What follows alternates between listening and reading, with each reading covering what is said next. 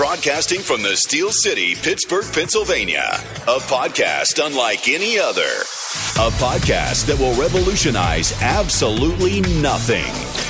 It's motivating. It's enlightening. It's banter like you've never heard before. It's magical, sprinkled with a huge dash of awesome. 5, 4, 3, 2, 1. Get settled in. Ladies and gentlemen, here's your host, Paul Falavolito.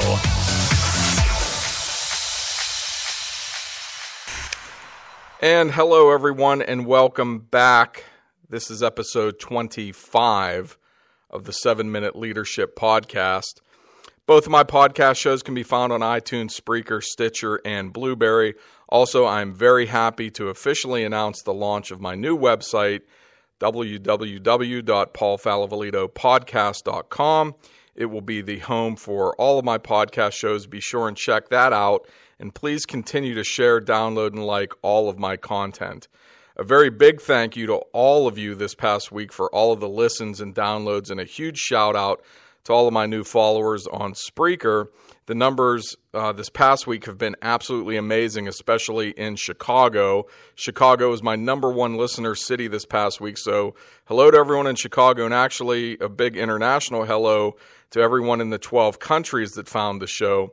I certainly appreciate all of your support. Today's episode is entitled, Your Company is in the Media Crosshairs, Now What? And I don't mean in the media in a good way. And this is a topic that's very near and dear to my heart because I've lived this moment several times in my career, and I want to share with you some of the tips that help me.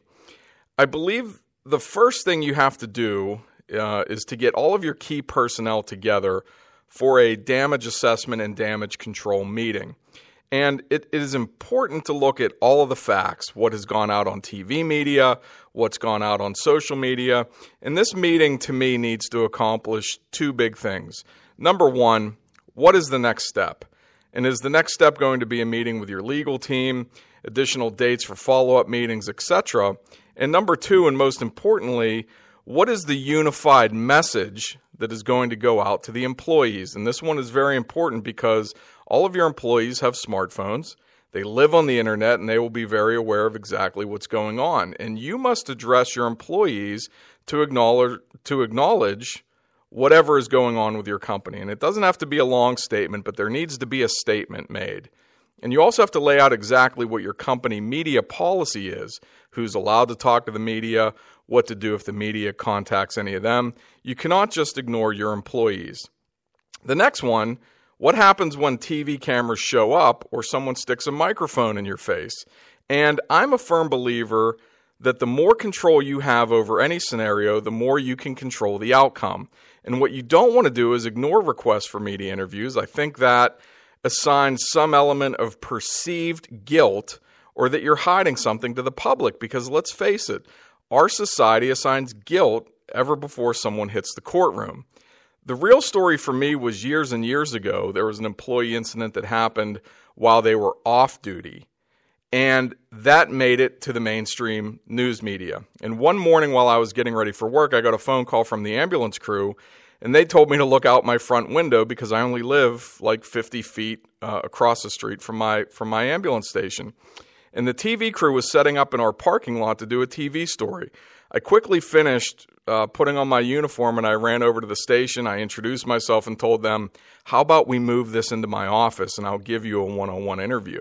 And they agreed to do that, and everything was fine. What I didn't want was the reporter to go off of their script and risk the potential of them putting any information out there that might be incorrect or might make us look bad.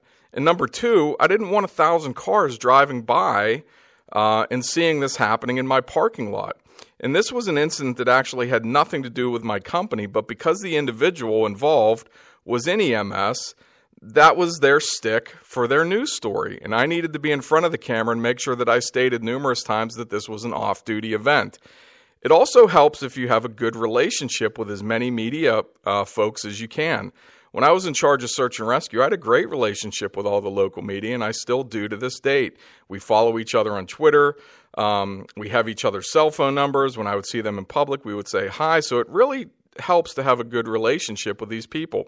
And trust me when I tell you, it will help you when you really need them. The catch here is you have to be a good, trustworthy person. Don't post dumb stuff on social media if you expect these people to follow you. They're professionals. They want to follow professional people. You don't want them to view you as anything less than a professional, trustworthy information source.